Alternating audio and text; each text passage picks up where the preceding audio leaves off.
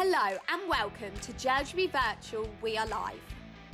As part of JLGB's recent adjustments to the coronavirus lockdown, we have been helping parents and young people stay entertained and active all online.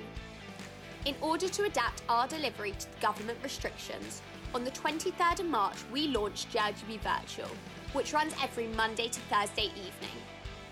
This is our way of ensuring that we can continue to delight, inform and entertain young people so that they can have some fun, learn new skills and make a difference. Sessions include skills like magic, upcycling and coding, physical activities and the focus of this podcast series, interviews, with expert speakers from a range of backgrounds, including famous actors, social entrepreneurs, government ministers and many more. These interviews are run by young people like myself, so if you have any questions or want to get involved, please reach out to us on any social media platform. Just look for JLGB HQ and message us. We have so many exciting guests for you to listen to, and we hope you'll join us live very soon. For now though, join us through our catalogue of guests. Today's guest is the legendary Disney and Broadway composer, Alan Menken. Sit back, relax, and I hope you enjoy.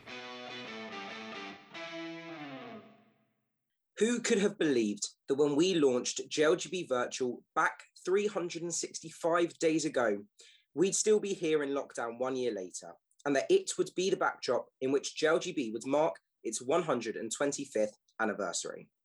And as we look back now 1 year later, with over 100 amazing guests and episodes, not only were we finalists in the Children and Young People Now Awards, and not only did JLGB Virtual win the JVN Awards for Innovation during COVID-19, but this was also the year that Prince Charles, the Prince of Wales, agreed to become our patron. But as if that wasn't enough, tonight we could not have a more fitting guest than the man who wrote the soundtrack to our lives. Our incredible special guest this evening is none other than the multi-award winning legendary composer, Alan Menken. Whilst you may not know his name when you first hear it, you will soon realise that he's the man who wrote the songs and music of some of the most incredible movies and musicals ever made, including Little Shop of Horrors, The Little Mermaid, Beauty and the Beast, Aladdin, Pocahontas, The Hunchback of Notre Dame, Enchanted, Tangled, Sister Act, and Newsies. Born in Manhattan, Alan developed an interest in music at an early age, taking piano and violin lessons.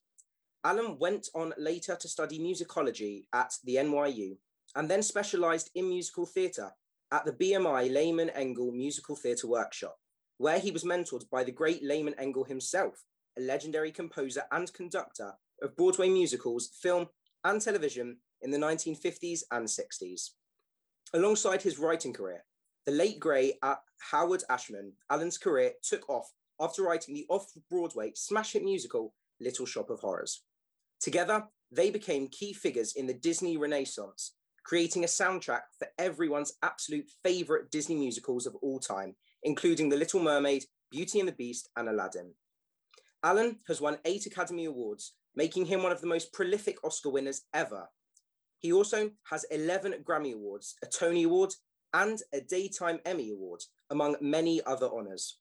In July of 2020, he became one of just 16 people to have achieved the legendary EGOT status, having won an Emmy, Grammy, Oscar, and Tony. And if that wasn't enough, Alan received his own star on the Hollywood Walk of Fame in 2010. We are so honoured and privileged that Alan has found the time to speak to us this evening, despite his very busy schedule. So, without further ado, Madam and Monsieur, it is with deepest pride and greatest pleasure we welcome you tonight.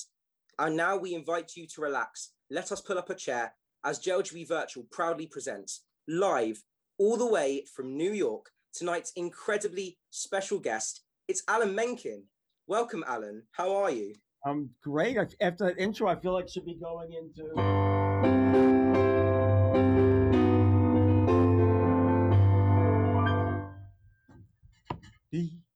Hello. Big lockdown, Alan. Sorry? How have you been coping through lockdown? Oh, how have I been coping? Okay. I live about an hour north of New York. Actually, maybe an hour and a quarter north. It's beautiful up here. I have a studio, and I have a staff that keeps a distance. I'm able to work on many projects remotely. Um, so life has been okay. I've really no complaints personally. It's just what a you know what a tragic and tough year it's been for so many people. But Of course. been okay. Of course, and we mentioned that earlier on the people that lost their lives. It's such a tragedy that we are going through this at the moment. But we are so pleased to have you here tonight on our JLGB virtual program. We've been boosting positivity and keeping children and their families active and healthy and entertained now for 52 weeks, 1 year ago today, since the first lockdown began here in March in the UK. Unbelievably, we've broadcast over 100 episodes and been viewed online by nearly 3 million people, thanks to the help of a special guest like you every evening. So what made you say yes, and why was it important for you to join us tonight?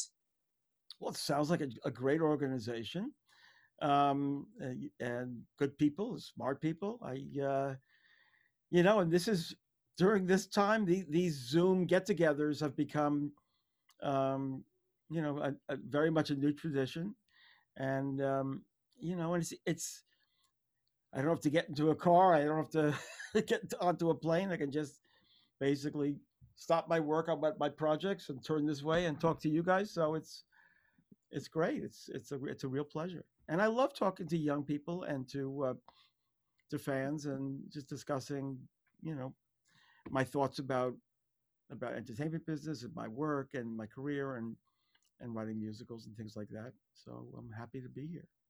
Well, I think on behalf of all young people, families, and every single person watching tonight, we are incredibly privileged to have you here, and we are so honoured as well. And as you will have heard, we are all about acts of kindness here at JLGB, and we always ask our guests what they've been doing to help others during the difficult time. And of course, you being here tonight with us is a massive act of kindness in itself. But is there a particular personal act of kindness that you've been doing to help others during this pandemic? I hear that you've held quite a few virtual benefits this last year. Yeah, there's been a lot of this, a lot of being there and available for people. There's been a lot of financial contributions to pivotal causes. Um, uh, I, I have a large staff that I've really wanted to keep employed, even if they couldn't come in, and making sure that people's have their health insurance, and it's all acts of kindness start close to home, and it's how you treat the people who are next to you and people who are attached to you is most pivotal, and then of course reaching out as far as you can as well. So we all try to do our bit. Definitely, and I think we've all learned that lesson a lot during this pandemic. So let's go back to the very beginning then, if I may. Can you tell us a bit about your childhood and growing up? Did you have a youth opportunity like JLGB that you were involved in that helped shape you? And also, is it true that you had to choose between having music lessons or having a bar mitzvah? Well, in a way, yes. I was taking piano lessons and violin lessons, and I was a very ADD kid, or ADHD, whatever you call it, and had a hard time concentrating at school. And my parents said, "Well, they encouraged me to make a choice," and I chose music. I mean, in the years that followed, I did, actually learn the Haftorah, and I did study to a degree. But I grew up in a very reformed tradition, and I remember the bar mitzvah services used to start with, "Today we become bar mitzvah." Mitzvah is a Hebrew word. It means the good we do for others, and it was, to be honest, I felt that I was getting more out of my music training, and in retrospect, I think it probably paid off. Now that said, I actually hated to practice.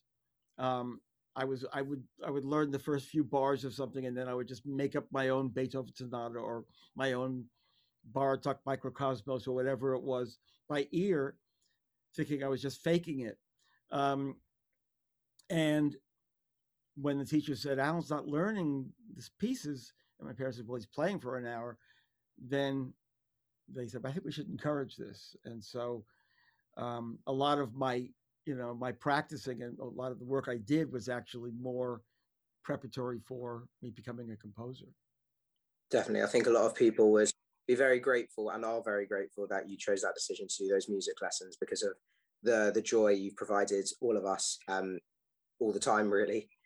So was music always on the cards for you? You mentioned your piano and violin lessons.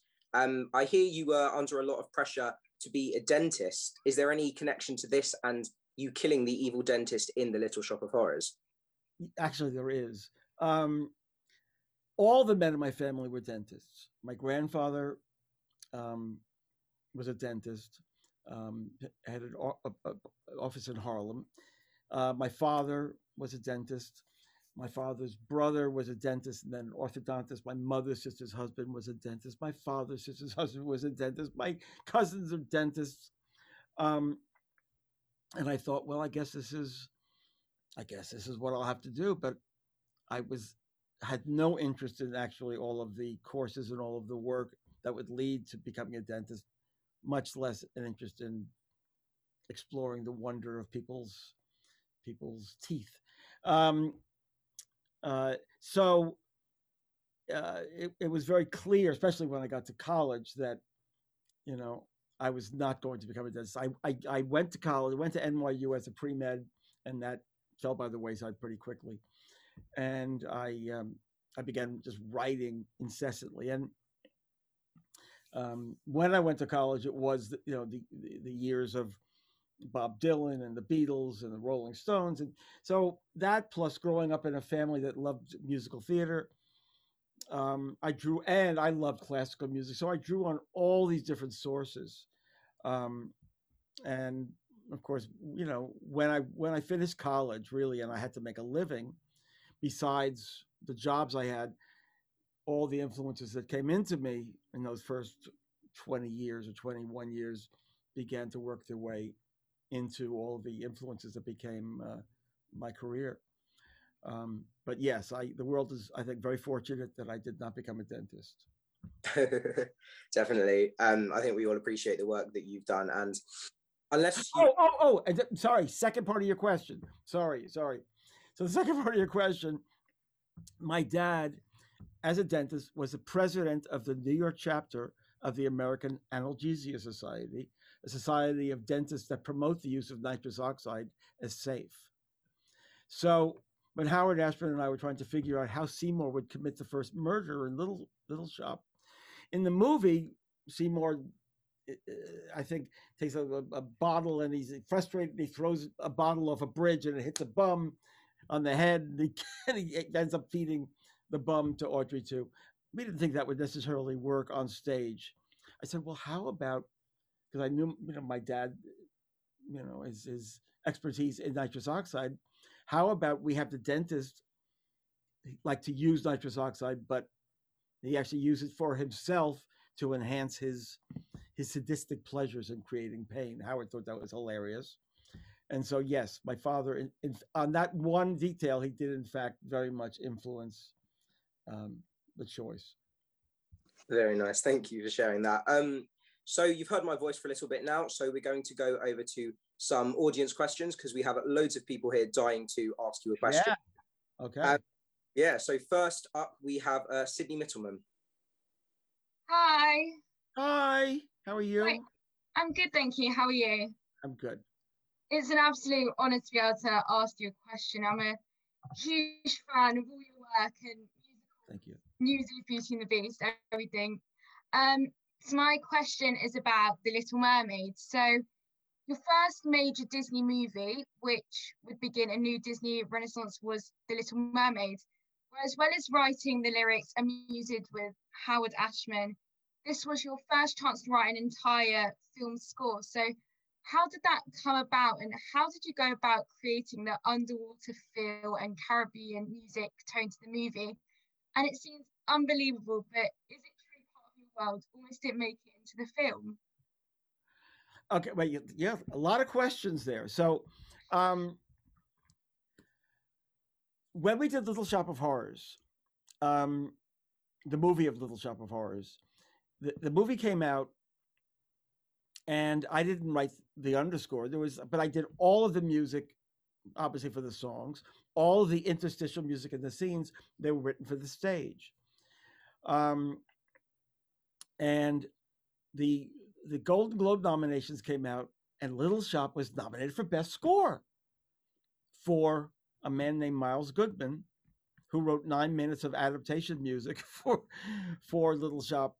I wasn't eligible because my music had been written for the stage. So the only thing I was eligible for was the new song, which was Mean Green Mother from Outer Space. So when we came around to doing Little Mermaid, it was Howard who said, Alan, you should write the score to this. And I said, but I don't know how to do that. He said, well, you'll learn, it'll help. And I was helped to learn, the craft of writing a film score. And it was an amazing experience. The idea that I won an Oscar for that very first film score is crazy, because it's actually a very simple, very unsophisticated score, but I guess it was sort of perfect for that story. As far as the vocabulary of Little Mermaid, we started first of all with just the water flowing and meeting Ariel, and remember.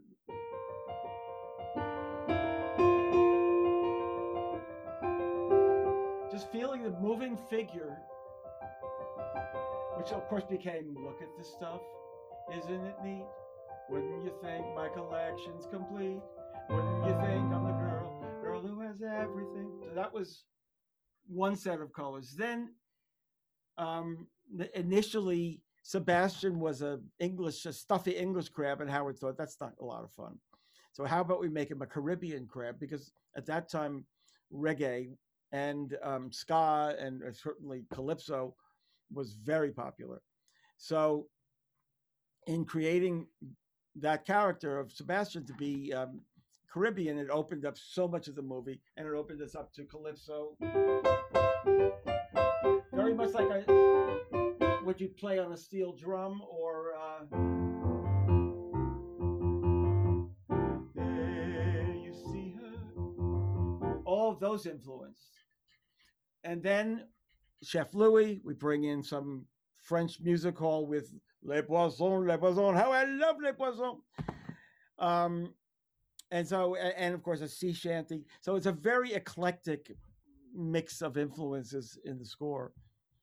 And it was very simple, very, very, I'd like to say musically primary colors. And it really appealed to people. People were hungry for the return of classic Disney animation, and we had, I guess, just the right tone for that. Thank you so much. You're welcome. Thank you, Sydney. So is it true then, Alan, that part of your world almost didn't make it into the film? Well, part of your world, yeah, it was in the film, but then at one of the early screenings, for animation especially, you sit in the back of the theater when you have previews and you watch preview audience, which includes a lot of kids, clearly. And you watch, when the kids sort of get squirmy and I have to go to the bathroom, whatever it is. When when their interest flags, you're in trouble. And sure enough, on part of your world, they got antsy, and so the man who was sort of the head of animation at the time, Jeffrey Katzenberg, suggested, "Yep, we should cut that song." And Howard we know from writing musicals that a song like that is essential for fueling the arc of our protagonist. But how do we keep it in there? And we realized that Ariel's just singing this song about how she wants to be up there, but we never focus on who's listening to her. And Sebastian is listening to her, and not only is listening, he's horrified because he knows that being up there is dangerous. So when we added these cutaways, and a wonderful animator, why am I blanking on his name? Oh my God. Let's see, senior moment. Decided we have to see Sebastian. So seeing Sebastian while she sang made all the difference, and it kept the audience riveted. Well, I think Glenn Keane. I apologize, Glenn, the wonderful Glenn Keane, brilliant. There you go. I think everyone is very grateful that song was kept in. So we have another question. This is from another Sydney, a different Sydney. This is Sydney Miller. Okay. Hi. Hi, Sydney. So do you mind telling us a little bit more about the music from Beauty and the Beast? There seems to be a little bit of a connection between songs like the prologue, Belle, Beauty and the Beast, and Transformation. So at what stage do you kind of know that it all fits together? And what were you building? What were the building blocks to create such a masterpiece? And also, if you don't mind me asking, is it true that Angela Lansbury recorded her vocals to Beauty and the Beast in one take? Well, we could have taken that one take and used it. So I'll do that one first. Angela almost didn't do the movie, by the way. She heard the initial demo that I had done, which was very, tale as old as time, true as it can be. And she said, well, I don't think it's for me, dear. I don't really sing. And I said, I asked her, which demo did you play for Angela? She said, oh, yours, of course. I said, no, play them Howard's. Howard was much more as old as time. True is much more in character, much more half spoken. Angela said, oh, I get it. And she was in. When it came to the day of the recording session, Angela came in very prepared. We had already had rehearsed the orchestra. Angela went into the ISO booth and sang it, and was just magic. But, being responsible, we got many other takes from her and had more to choose from just in case. As far as the palette for Beauty and the Beast clearly is much closer to the traditional world of early Walt Disney, which is a very sort of Bavarian, German sort of countryside. It's a classic fairy tale world. So we drew on a lot of those colors from the classical music, from operetta, and from French music hall. All of those different colors. So you have classical in the nature. There goes a baker with his tray like always, the same old bread and rolls to sell. Every morning just the same. That's one set of colors. Very Mozartian, very classical, very European, German. It's of the time and of the fairy tale world. Then you have the world of Maurice Chevalier and the wonderful. We get to the enchanted objects. Be our guest, put our service to the test. Tie your napkin around your neck, Sherry, and we'll provide their rest. Very simple, almost dumbly simple piece of music in the style of like Thank Heaven for Little Girls, whatever. But it's a perfect bed for Howard Escher's brilliant lyrics to bounce off of. So you have the classical, you have the French music hall. With Beauty and the Beast, you have really. I was thinking time passage, very transcendent in its basic tone. Tale as old as time. Now, as far as the prologue, interesting story. We had, with every movie, you have temp music. So you have the director will have music that's taken from another source to put under a scene. They used Saint-Saëns' Carnival of the Animals to underscore the prologue. And the Carnival of the Animal goes...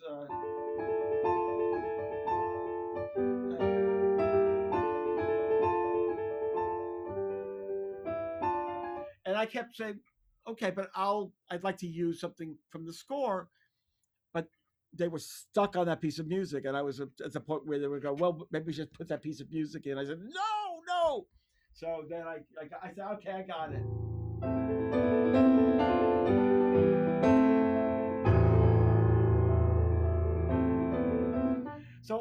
those specific threads became the basic threads of the score. And for me, with each project that I do, I want to create a world that from the very beginning, you're walking into a world conceptually that is unique. So the world, you walk into the world of Mermaid or Beauty or Aladdin, each one is a separate world. And I really try to keep, I have these threads that I weave into the score. So. Amazing. Thank you so much. Sure. Thank you, Sydney. So next up, we have a question from Rachel Leveny. Hello, Rachel. Hi, thank you so much for taking the time to come and talk to us. Little Shop of Horrors is actually the musical that made me want to study production arts. So I'm very, very grateful for that. Like so many of your amazing works, Aladdin has been adapted from animation to stage show to live action movie. So can you tell us about the musical evolution from its origin to becoming a Guy Ritchie film version, and how much of the Aladdin musical DNA remain the same? Well,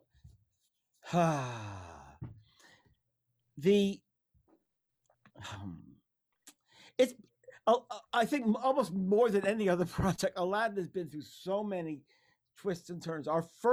Howard's and my first approach to Aladdin was, first of all, very much the Hollywood view of the mysterious East. So if you think of the early Bob Hope and Bing Crosby road pictures, like The Road to Morocco, it's like a buddy picture where they're taking an adventure and they're going on this adventure together. And initially, Aladdin really was a buddy picture. It was Aladdin and his buddies, Babcock, Omar, and Kasim. And Jasmine was just kind of a love interest.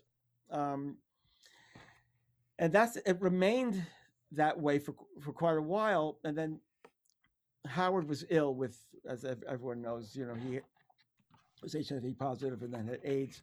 And nobody wanted to trouble him with what they were going through dramaturgically. But a decision was made that they wanted it to be much more of a romance and not a buddy picture.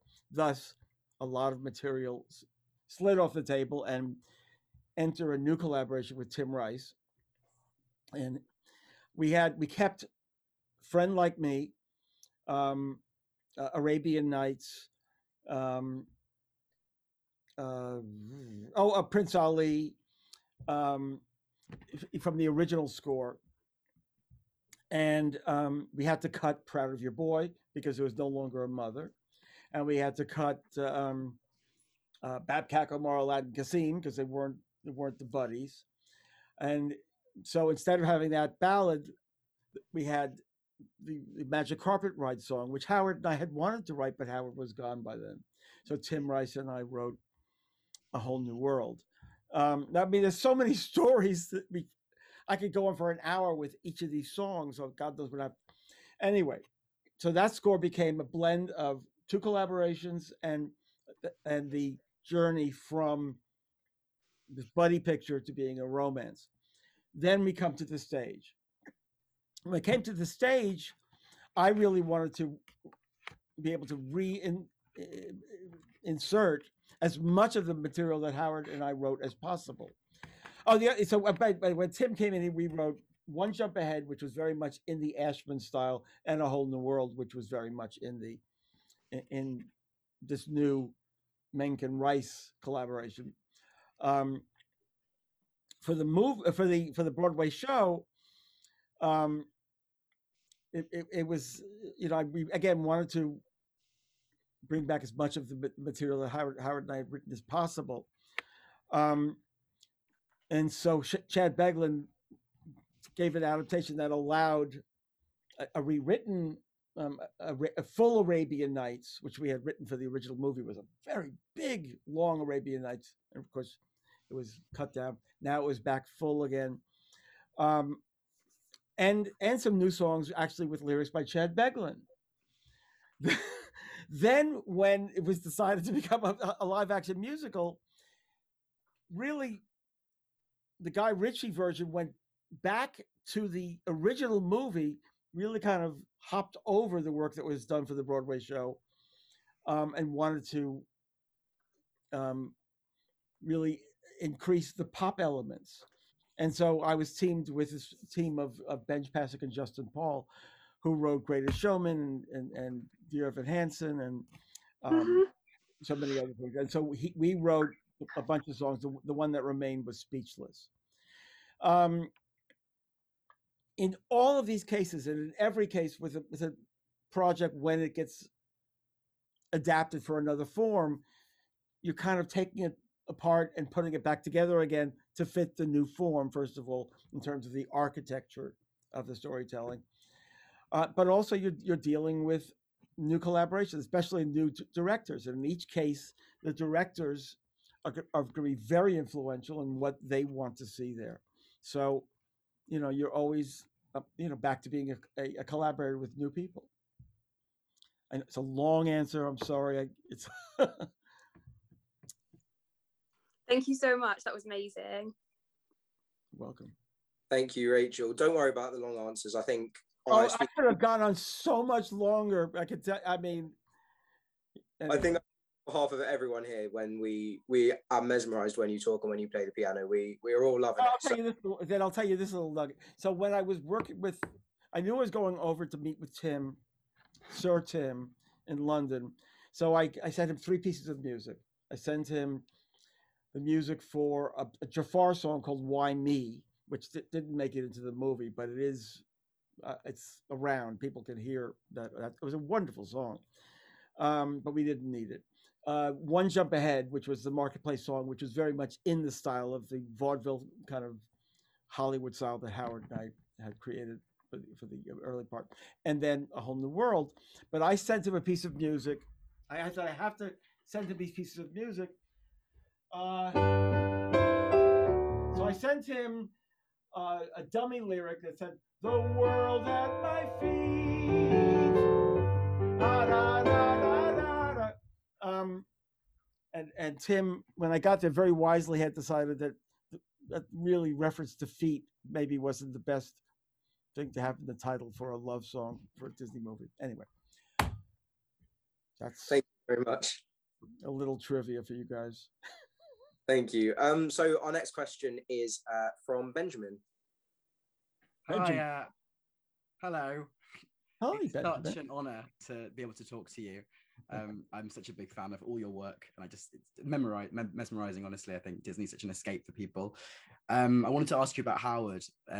Someone who I think just such an incredible lyricist, and all the writing that he's done and you've worked with so closely. I mean, it was 30 years ago to this very month, 1991, that he passed away, sadly.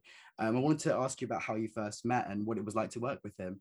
And of course, that very bittersweet moment that when you first won your Oscar and you found out he wasn't well at all. Sorry to be a bit of a downer, but it's just more of a... No, it's fine. It's fine. I was exclusively a composer lyricist. I was doing both. And I get a call from my friend Maury Yeston. Maury Yeston, you may know, is the composer lyricist of Nine and the musical of Titanic, and Grand Hotel. And Maury called me up and he goes, "Alan, it's Maury." We're, that's what he sounds like. But there's this guy Howard Ashman, and he's looking for a collaborator to work on a musical adaptation of Kurt Vonnegut's novella "God Bless You, Mr. Rosewater." Now, I was a huge Vonnegut fan, and I loved his.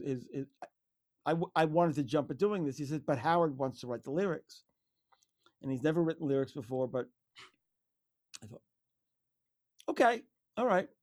I mean, also Howard had his own theater. He also was a book writer. But I said, I'll meet with him. So I met with Howard, and he was sort of suspicious because he was basically an off-Broadway guy and off-Broadway guy, and because he saw me as kind of sort of more inside.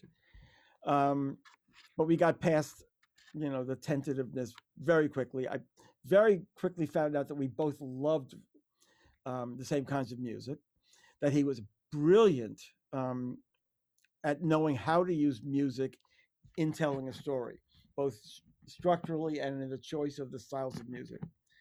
So that's, so we, off that collaboration, we then went on to write obviously A Little Shop of Horrors and then Little Mermaid.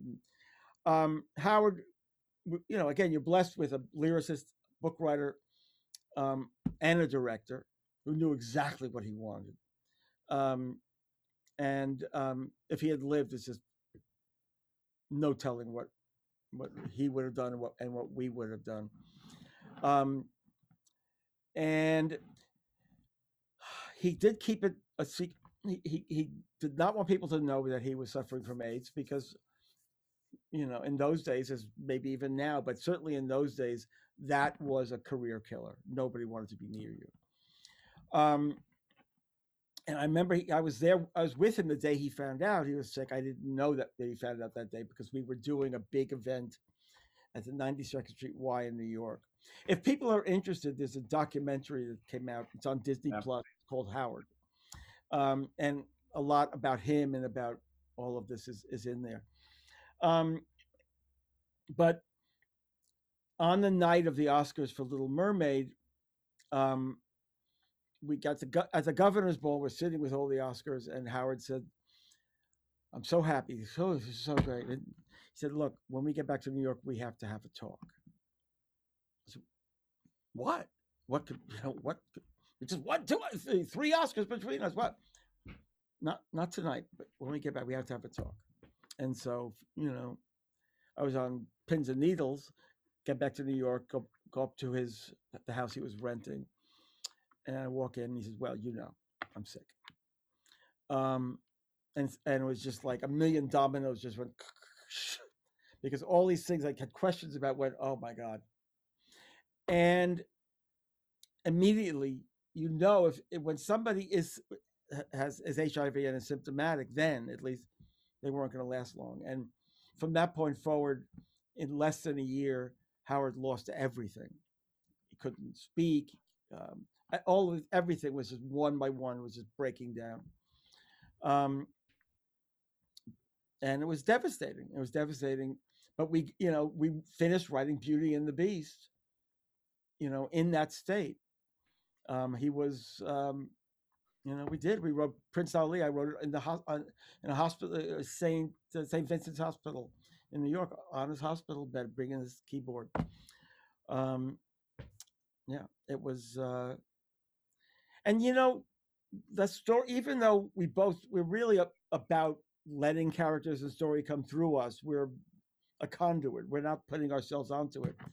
Still, you can't separate the drama and emotion of what was happening in our lives from what came through us at that time. I think it contributed to the power of it. It was his work is so incredible. I wanted to be a little bit cheeky. Could I ask to see the Oscar or the Oscars that you have? Well, there's 8 of them, which I this is wired internet in this laptop, so I can't turn this to show you, but I will show you one. Let's see. Oh my goodness. What is this one for? This one is for. Can you read it? I can't even read it. What does it say? Oh, Academy Award for Best Original Song with Stephen Schwartz for some. Colors of the Wind. Colors of the Wind, yeah. But they all look the same. They're all the same. So this is an Oscar.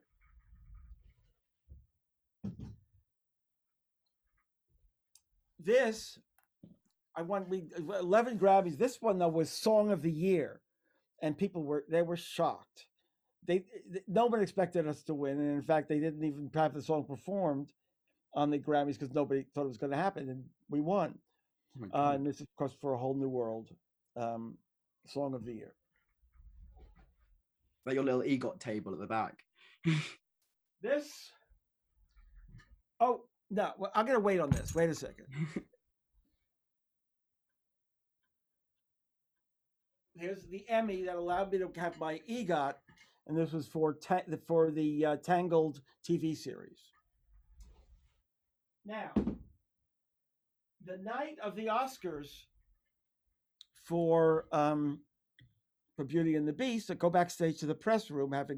We were nominated. I got five nominations. I had three song and score, and it won two. It was a big night. And I go back to the press room, and somebody shouts from the back, "How does it feel to win Worst Song of the Year?" I said, "Yeah, you won the Razzie." Little did I know there actually was a Razzie Award. I got it years later. I had it delivered to me. It's so tacky it actually fell apart. So there's a bunch of the little raspberries are sitting at the edge here.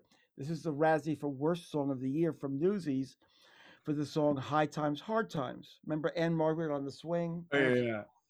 High times. Fast forward, I don't know how many years, 32 years, I don't know how many. And I won my Tony Award for Best Score for Newsies. Go figure. So that's a few of the awards. And I feel very humbled that I have those awards. And there they are. Very humbled in your presence. It's just to be here. We're all so humble. It's wonderful. Thank you so much. Thank you. Thank you, Benjamin. So our next question is somebody very eager. This is Tyre. Hello again. How are you? Hi, good. How are you? How are you feeling? I'm better, thank you. So my original question was supposed to be about songs that kind of got left out of films, but you've already answered that, so I'm going to change my question around. Oh, there's a lot that was left out. Yes.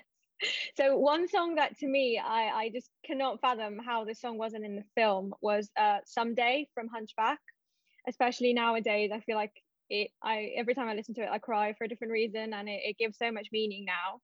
And in general, just about Hunchback, I know that you and Stephen Schwartz kind of remade it to more of a musical and not the movie. And then it was on in Germany quite a lot and in San Diego, but it was never in Broadway or West End. So when is that happening? Because I want to be Esmeralda. So.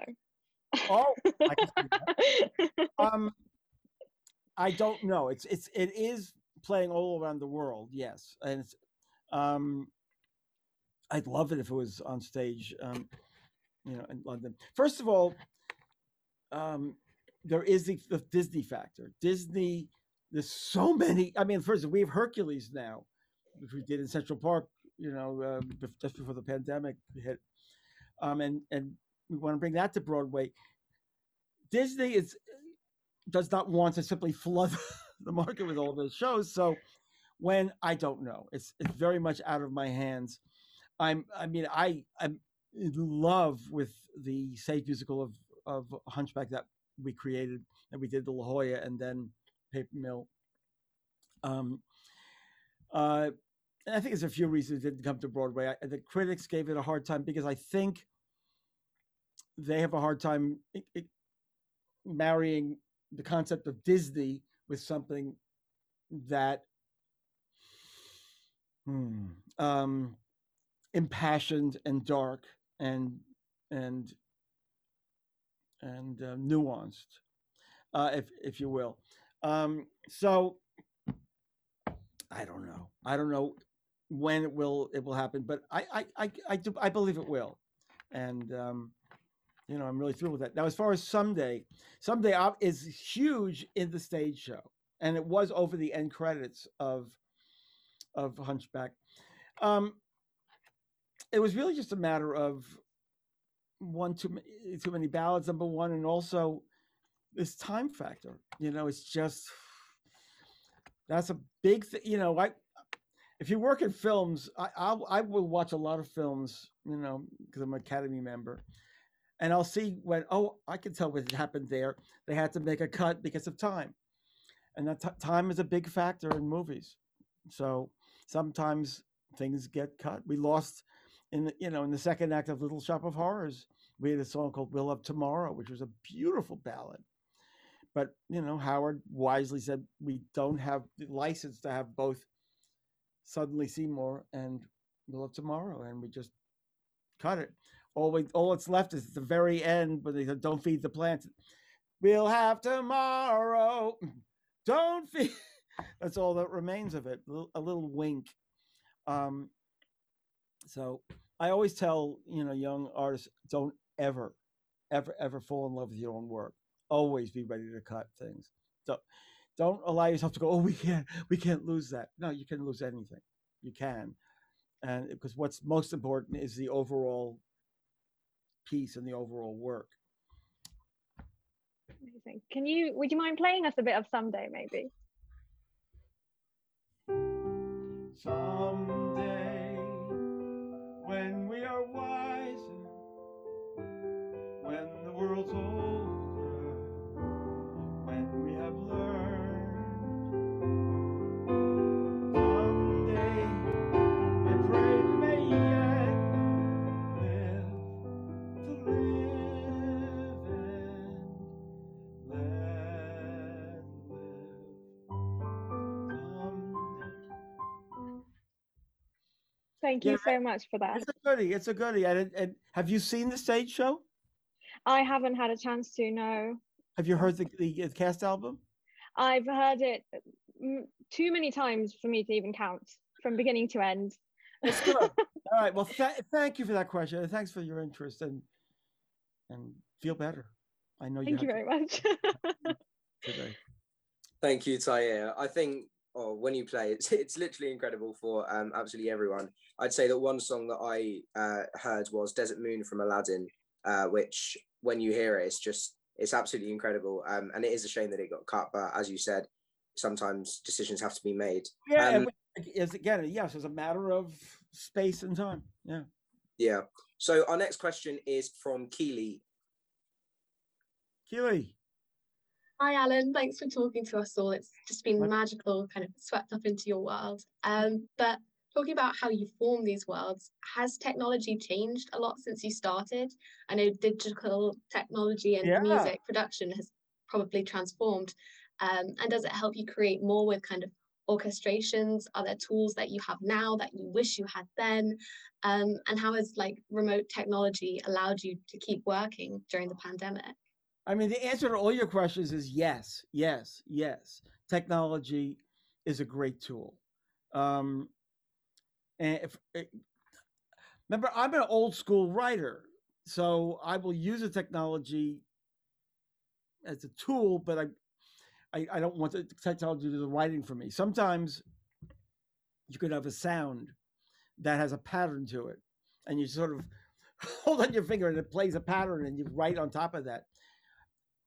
And sometimes it's great, but you want to still play the piano and write, as you would on a piano. When I started, it was tape recorders. We had, we didn't even have handheld tape recorders when I started.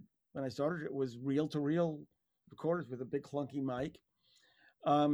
Before that, it was literally writing notes. Then with the Walkman recorders, the cassettes. Then I remember for a brief time there was mini discs, they called them, and just go through all these different kinds of mediums. And then of course now I have my studio, so I can write on any instrument imaginable. And then create an arrangement, send that arrangement with all the tracks to my musical director or my arranger, who will take that. It's like a blueprint, and then they will take it to the next step. And the flexibility that I have with all this digital technology in terms of MIDI, where you're playing the instruments, or digital audio where you're recording your voice, and you can make immense alterations in your voice. You can obviously tune it. I could turn myself into sounding like a 5-year-old girl, or I could turn myself into sounding like a bass. I can, all the things you can do are just so magical and wonderful. And it's a different world now with all this technology. I happen to love it.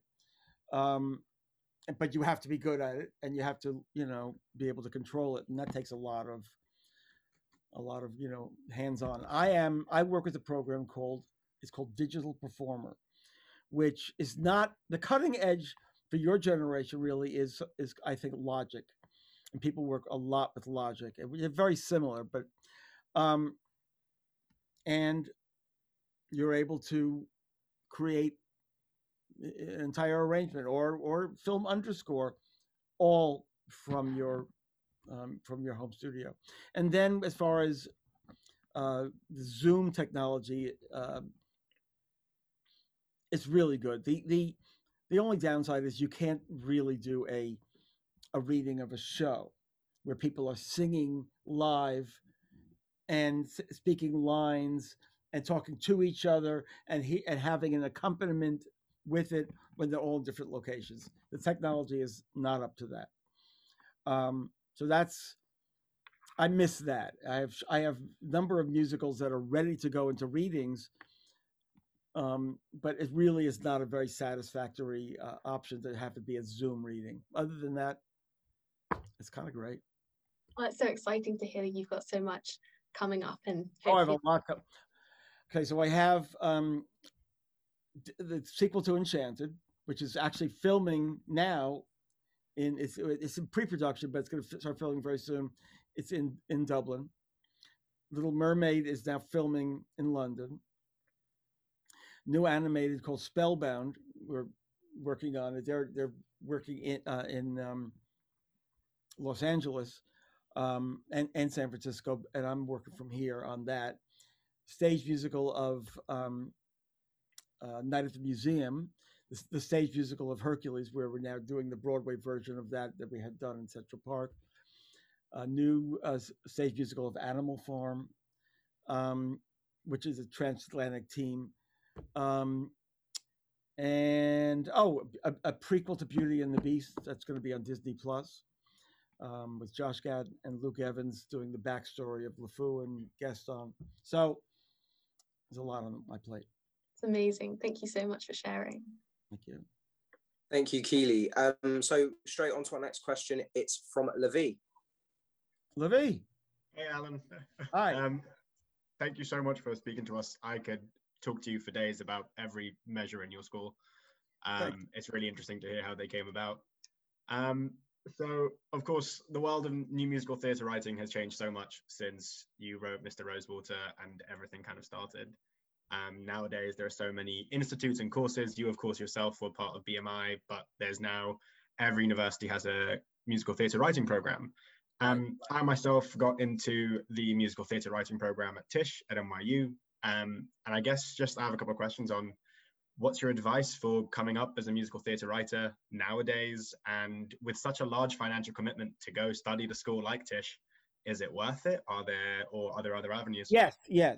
I don't know who told me this. You know, the years that you spend like going to college is a huge opportunity and privilege. And it's to learn. It's also, frankly, a good opportunity to have a 4-year identity crisis.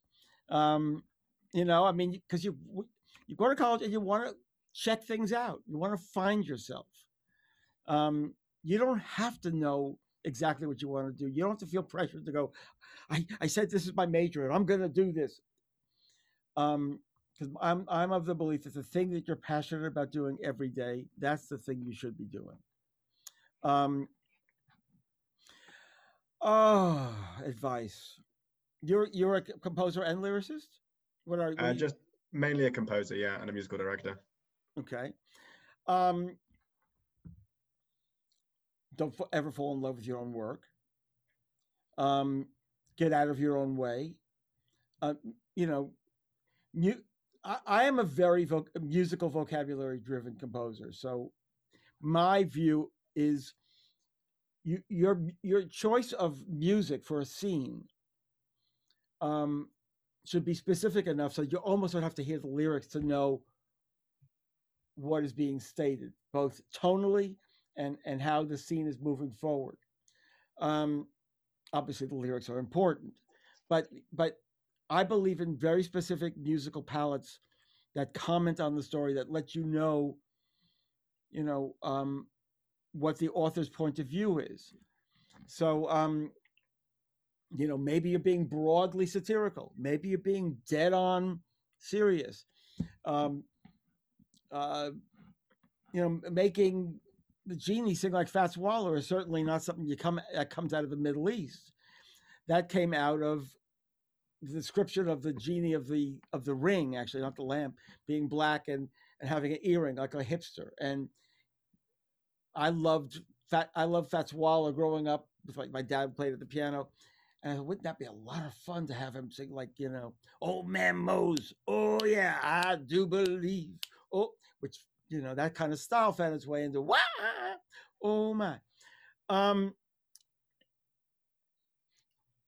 Don't write anything until you know the entire arc of the story you're going to tell. Make sure you have a unique world that is the world of your show. Musicals are not just about narrative. In fact, musicals are not even necessarily a narrative form. In many ways, it's a different gestalt entirely. It's really taking you into a world and simplifying the arc and the journey so that it can be told through songs, really riding on the most primal urges and those primal moments of that story. I lose patience with shows that are too just recitative driven. Not that could be wonderful, but it's taking you into that world, and you can do both. So look for the big concept for anything you write. Always, when you write a song or a show, at the earliest moment, you want someone listening to the musical or to that individual song moment to go, oh, I get it. I get it. I get what you're doing. You're doing a wink at this, but you're taking people on a ride, and you got to be very clear about it. Being mysterious in musicals is not necessarily your strong suit. There's a lot of nuance in the music, but you want to be very clear in your intentions, and never, ever, ever be afraid to throw something out. You can always get it back. I don't know what else. I can tell you what restaurants are good downtown Manhattan, but you'll find that out for yourself. Tisch is nice. It's a good area. NYU's a great school, and have a great time. Thank you. I've been asked could you play us some Fats Waller that you remember? Old Man Mose, oh yeah, I do believe, oh yeah, Old Man Mose, oh yeah, Old Man Mose is dead, Old Man Mose, he kicked the bucket, bucket, which of course found his way into that was supposed to be a trumpet. I was just imitating a trumpet. Well, Alabama had them 40 thieves. Shahrazad had 1,000 tales. And Mr. Ewan loved cars up your sleeve. You got a brand of magic never fails. You got some power in your cone and now heavy ammunition in your camp.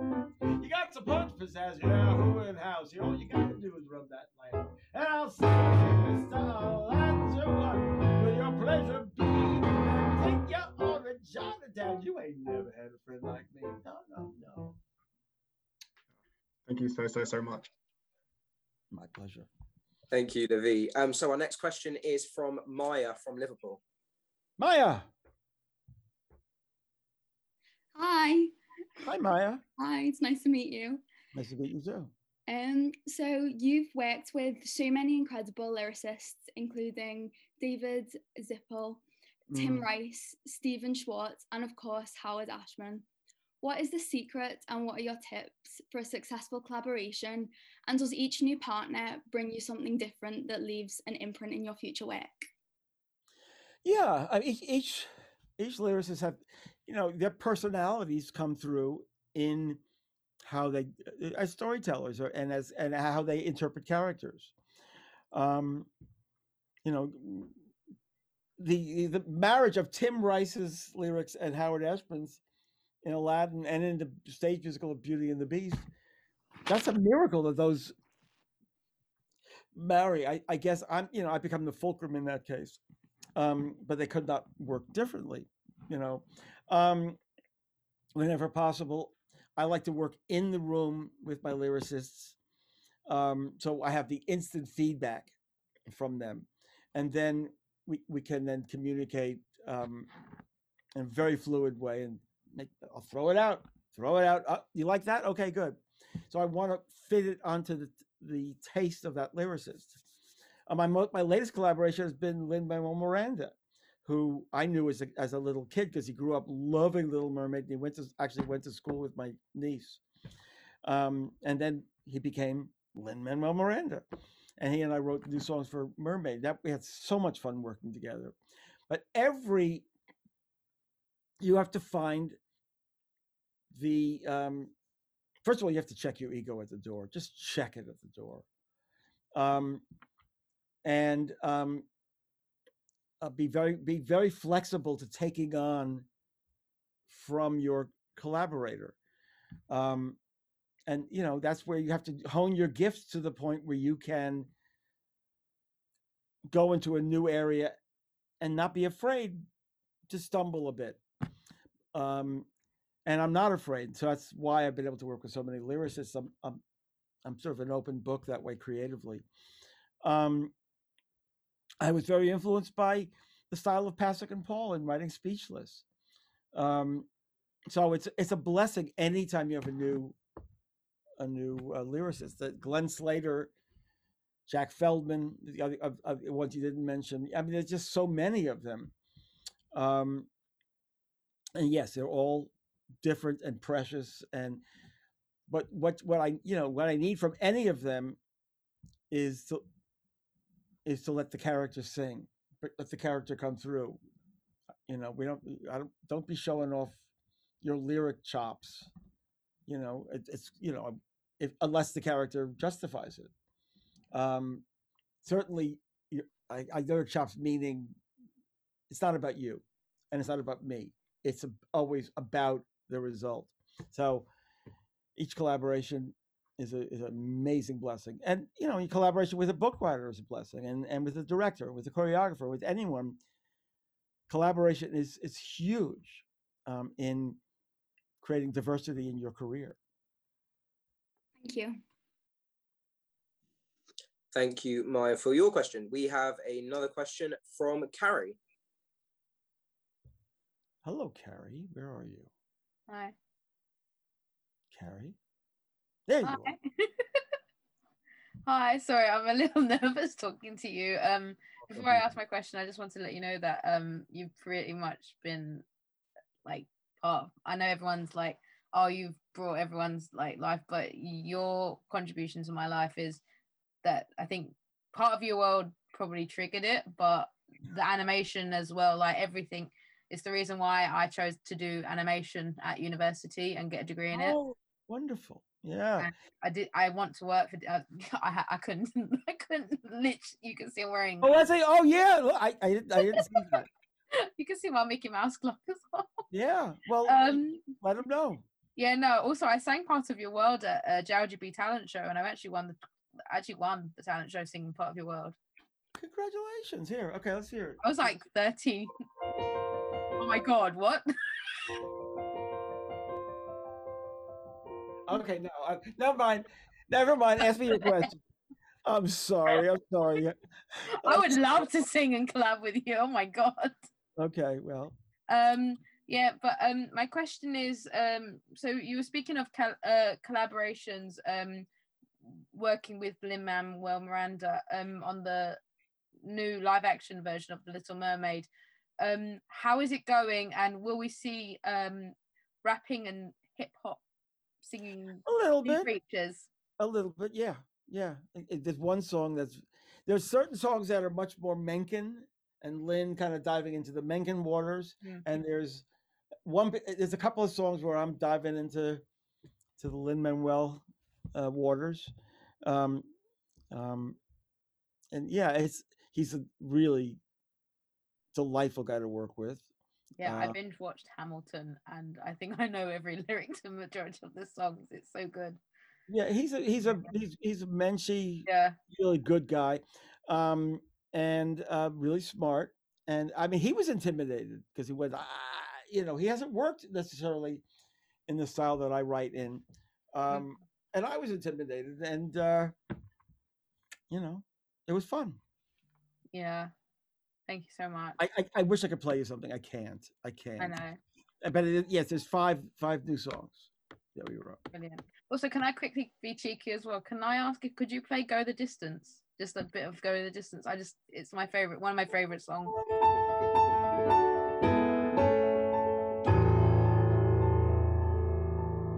I have often dreamed of a far-off place where heroes welcome would be waiting for me, where the crowds would cheer when they see my face, and a voice keeps saying, "This is where I'm meant to be. I will find my way. I can go the distance. I'll be there someday. If I can be strong, I know every mile will be worth my while. I would go most anywhere to feel like I belong." Oh my God. Thank you so much. My pleasure. Thank you, Carrie. So quickly, while we were talking about Lin-Manuel Miranda, I watched a video some time ago about how he described he wrote the music for Hamilton, or some of it at least, while on a train to see his family. So is it true that inspiration for music and songs can come literally from anywhere? Yeah, he sent one of the early demos for one of our songs. I sent him a track. He actually went into the bathroom on the Amtrak train and recorded his vocal, so you hear the and he's Lynn's singing how he imagined the lyric to go. Yeah, I mean, I prefer to do it in the studio, all things being equal. And as far as inspiration, I generally I'll schedule my inspiration, at this point in my life. I'll go, okay, I'll have inspiration tomorrow morning at 10:30 when I walk into the studio, and until then. But there are times where if there's a lot of pressure, sometimes it still happens. You'll bolt up middle of the night and go, oh, that's what I got to do. Yeah. But generally, you schedule your inspiration, and it's a job. Yeah. So we have about 3 more questions from the audience, really quickly, or not very quickly. Depends on how much you want to answer. So we have the next question from Zara. Zara. Hi, Alan. Hi. Thank you so much for coming to talk to us. It's a real privilege. So my question's about Enchanted. So unlike the old Hollywood musicals, these days randomly bursting into song in the middle of movies is much less common. But in the movie Enchanted, you turned it all around. Can you tell us about bringing fantasy into reality and making songs like That's How You Know feel spontaneous in the real world? Yeah, well, it's Enchanted. It made it easy because you have a shared knowledge that she is an animated ingenue, so she breaks into song. Anybody who goes to the top of the movie and goes, I don't get, wait, she's an animation, I don't get that, well then turn off the movie and don't watch it. But for everybody else, it's right there. It's pure fertilizer for growing these musical theater moments. Giselle has a spell put on her. She ends up in Times Square, and you have the perfect situation where people around her are going, what are you doing? And she's singing. So we are enlisted in her journey so passionately. And that's so much fun.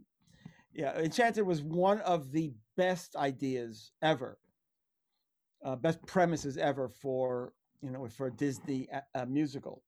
That character going from animation into the real world. There she is in Central Park, and she's breaking into song, and Robert, the character of Robert, Patrick Dempsey, is completely embarrassed. What better way could you have for us to then completely be enlisted with her in singing that song? Because we want to protect her, because she's got this open heart in a world that's cynical. We love that. a happy working song. She wants to sing a song where the little doves and cute little mice or whatever will help her clean the cabin, but instead, of course, it's rats and pigeons and God knows what else. And it's a funny idea. So yes, those figuring out again the world of the musical that you're in and how it can be told through song is everything. And is there anything else about the Enchanted sequel that you could let us know about? It's really good. It's really good. I don't think I'm allowed. It's filming, and okay, you're going to see a lot. Amy Adams is in it, Patrick's in it. A lot of Idina Menzel is in it. The characters that Richard, Jimmy Marsden, they're in it. Well, I'm very excited for it. And if you don't mind, would you be able to play That's How She Knows? That's how you know. Yeah. How does she know that you love her? How do you show her you love her? How does she know that you really, really, truly love her? It's not enough to take the one you love for granted. You must remind her or she'll be able to say, how do I know he loves me? How do I know he's mine? Well, does he leave a little note to tell you are on his mind? Send you flowers when the sky is gray. Hey, he'll find a way to show you a little bit every day. That's how you know. That's how you know she's your love. Thank you so much. You're welcome. Thank you, Zara. And our next question is from Josh. Josh. Hi. So I'm a big fan of the MCU, particularly Star Spangled Man from Captain America. My God. The first Avenger movie. It feels. Yeah, go ahead. It feels so sort of the time, and it's a very musical nod to quite a patriotic era. So could you tell us a bit more about that? Sort of what briefed you? Well, the assignment was to write a USO song, and the USO the tradition. I go back to if you go to YouTube to put an Irving Berlin USO, and he's standing there going, you're in the army now.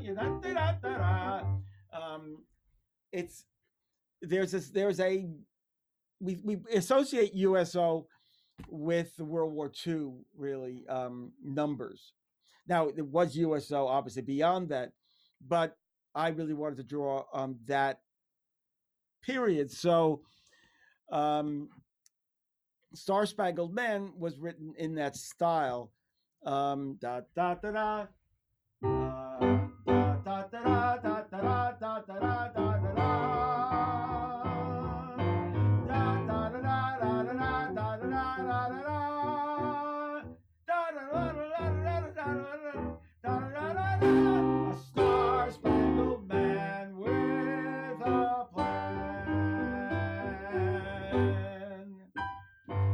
very, again, as simple and basic and clear musically as I could be, and allow David Zippel's lyrics to just, pop off that. And the music does not need to call attention to itself. All it needs to do is just establish a groundwork so we know what the tone is. We know what the era that we're winking at is, what the style we're winking at, and then that number. It was a gas. Those kinds of assignments. That I did this song for Sausage Party. You guys don't remember Sausage Party?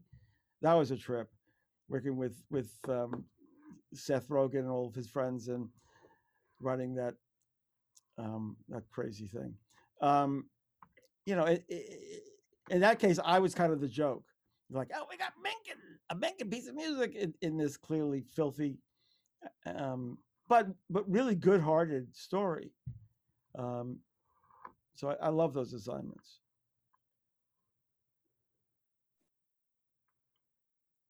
Josh, anything else? I know. Did you want me to sing the whole song? I can't remember the lyrics. Thank you, Josh. Thank you, Josh. So our final audience question is coming from Louis. Hi. So I know you played it a couple of minutes ago, but Hercules is one of my favorite films, and I love the song "I Can Go the Distance." It's just the way that it, like, the song grows in strength from, like, you've got the doubting Hercules, and it just becomes this big anthem. So I was wondering if you could tell us a bit more about the journey of the song and how you're able I'll tell you to this. change it. Yeah.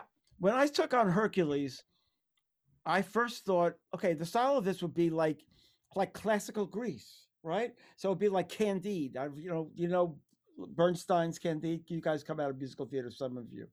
Very, and we actually wrote a song for Hercules. The initial one went, no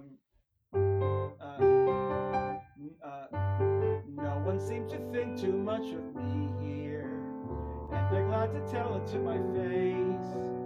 And they're right, I'm not supposed to be here, completely out of place. Somehow there's got to be a reason. Things as I try to think it, see it through, think it through. There's a bolt from the blue, and I see my shooting star turning out, He's on a quest. Basically, he sees the shooting star, and he says, "I'm just like that shooting star." And it was this beautiful ballad. We recorded it fully with a big Danny True orchestration, and Roger Bart singing it. It was gorgeous. And then the notes came in. It was too soft in emotion. We needed something more muscular, and more about his determination, not so much about his vulnerability. So that led to very heroic, like a fanfare.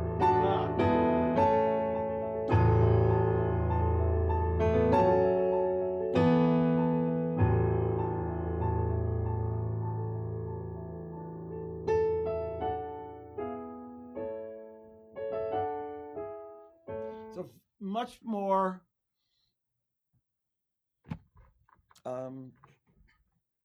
heroic and muscular, and that ended up being the right thing. When we did for Tangle, I See the Light, I must have written 10 songs to try to go, what do you guys want? What do we want for this moment? Do you want a big emotional moment? Do you want a little intimate moment? Do you want something that's dreamy? Do we want something that's I mean, so many ways to skin that cat. We ended up with the very simple and very gentle.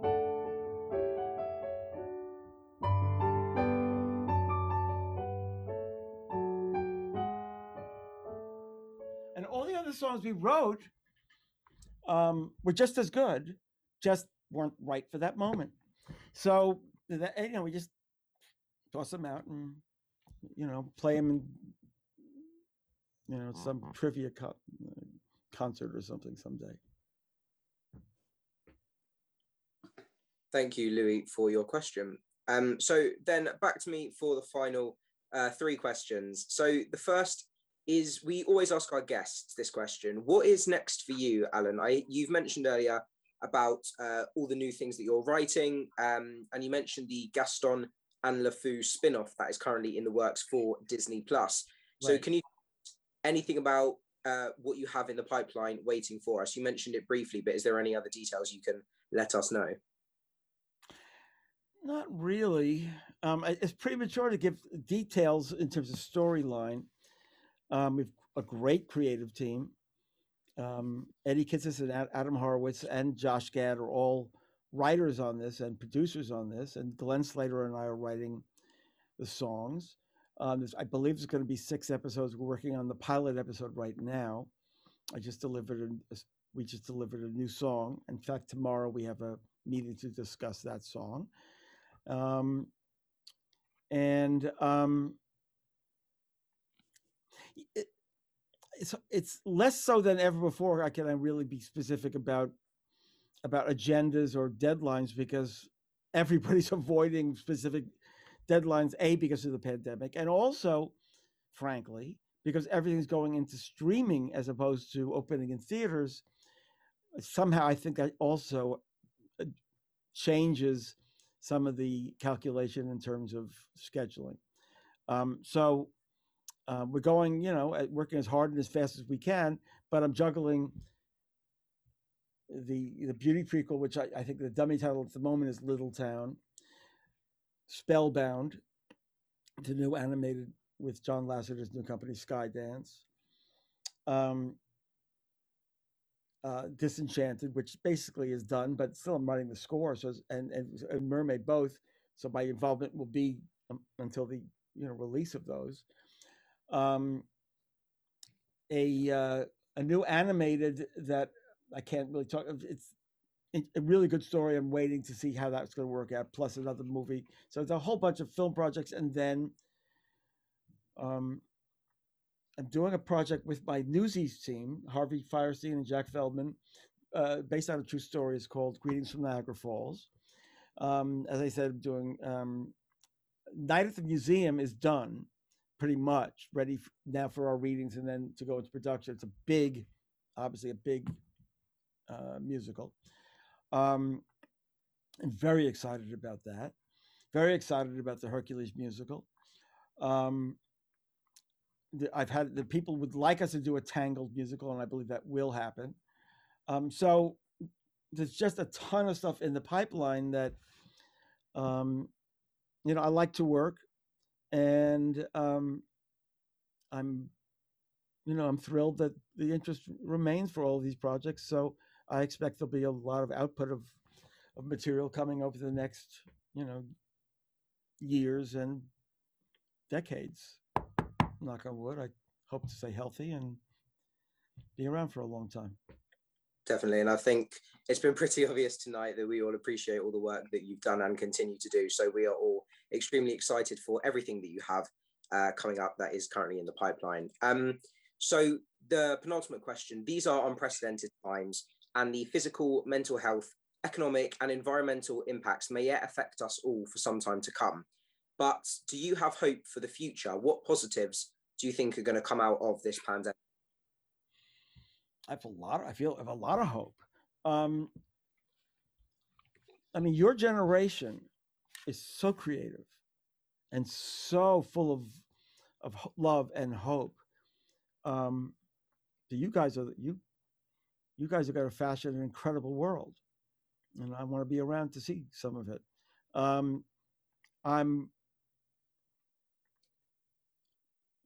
I'm also enthusiastic about the new technologies that you can, yes, travel, but also work from your studio and have these kind of interactions.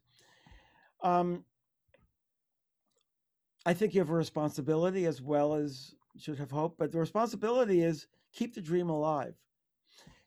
Find the stories you want to tell.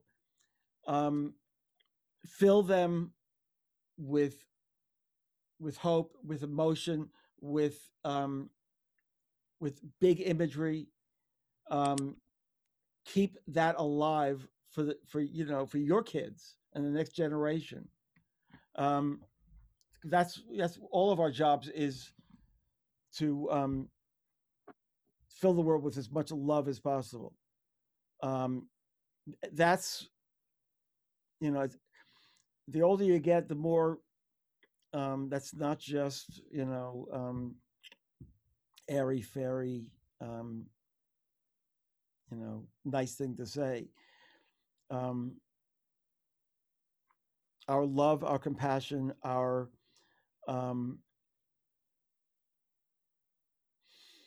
sharing stories, sharing our hearts with others is powerful, really powerful. And I take it from me. You have one little moment here in this studio, and I don't know much later, all of a sudden, I see it explode in the world. So you can make big dreams happen. And all of that is in your hands. So I think people should feel really hopeful. I'm personally pleased about right now where we are in terms of our government in the States. I hope it continues to move in the right direction. But we do live in a world that's that's divided, and we have to have compassion for those who disagree with us, but always love and compassion, and it's going to be fine. I believe it's going to be fine. What is what going to be fine mean? Life is a miracle. Life is a miracle, and we're in it, and we should really feel wonderful about it. Definitely. So finally, the big question that we always ask our guests. We always ask our guests to nominate or ask another celebrity to be a future guest on our program and help entertain all the children and young people that are currently stuck at home. So if you have enjoyed tonight's experience, we very much hope that you have done. Is there anyone that you may be able to ask to join us? I know a guest that so many of our young audience would love for you to ask is Josh Gad. Do you think you might be able to persuade him? I will definitely ask Josh. I can't promise anything because it's up to Josh to say, yeah, I'll do it. But sure, I'll pass it on to Josh. Who else might you want to talk to? I don't know. You tell me. Well, so many. You've worked with so many incredible and amazing people over the years. We could give you a long list of everyone that we would love you to help us get. So any help with Josh would be incredible. Okay. I'm on it. Thank you. We would also love Stephen Schwartz if you can get us in contact. Just before that, I told Stephen I was doing this. So sure. You want Stephen? I'll get you, Stephen. Thank you very much. So just before we let you go, we would love you to leave us with one final musical memory. Perhaps as we reflect on the last year of lockdown and we long to be reunited with family and friends, could you play maybe just a few bars of Somewhere That's Green from Little Shop of Horrors? Oh, I know Seymour's the greatest, but I'm dating a semi-sadist. So I got a black eye and my arms in the cast. So that Seymour's a cutie. Well, if not, he's got inner beauty. And I dream of a place where we could be together at last. A matchbox of our own. A fence of real chain link. A grill out on the patio.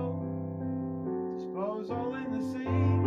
A washer and the dryer and an ironing machine. In the tract house that we share. Somewhere that's green.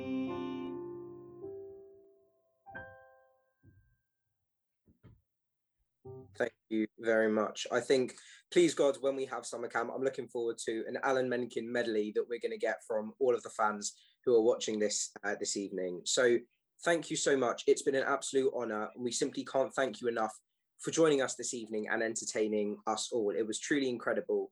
Thank you so much for taking the time to answer all of our questions and even explaining your answers through piano and song, which has been an absolute privilege for all of us to listen to tonight, and we will cherish it for many years to come.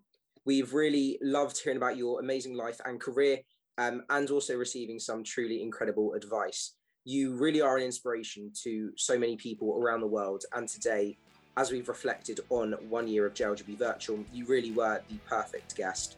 So on behalf of all the children, the young people and families watching, thank you once again. We wish you well. Good luck with all that comes next. We can't wait to see the live action Little Mermaid soon, as well as everything else that you've got. Please stay safe, take care, and we all hope to see you again very soon. Thank you so much for listening to JLGB Virtual. We are live. Take care of yourselves and stay safe, and we shall see you again soon.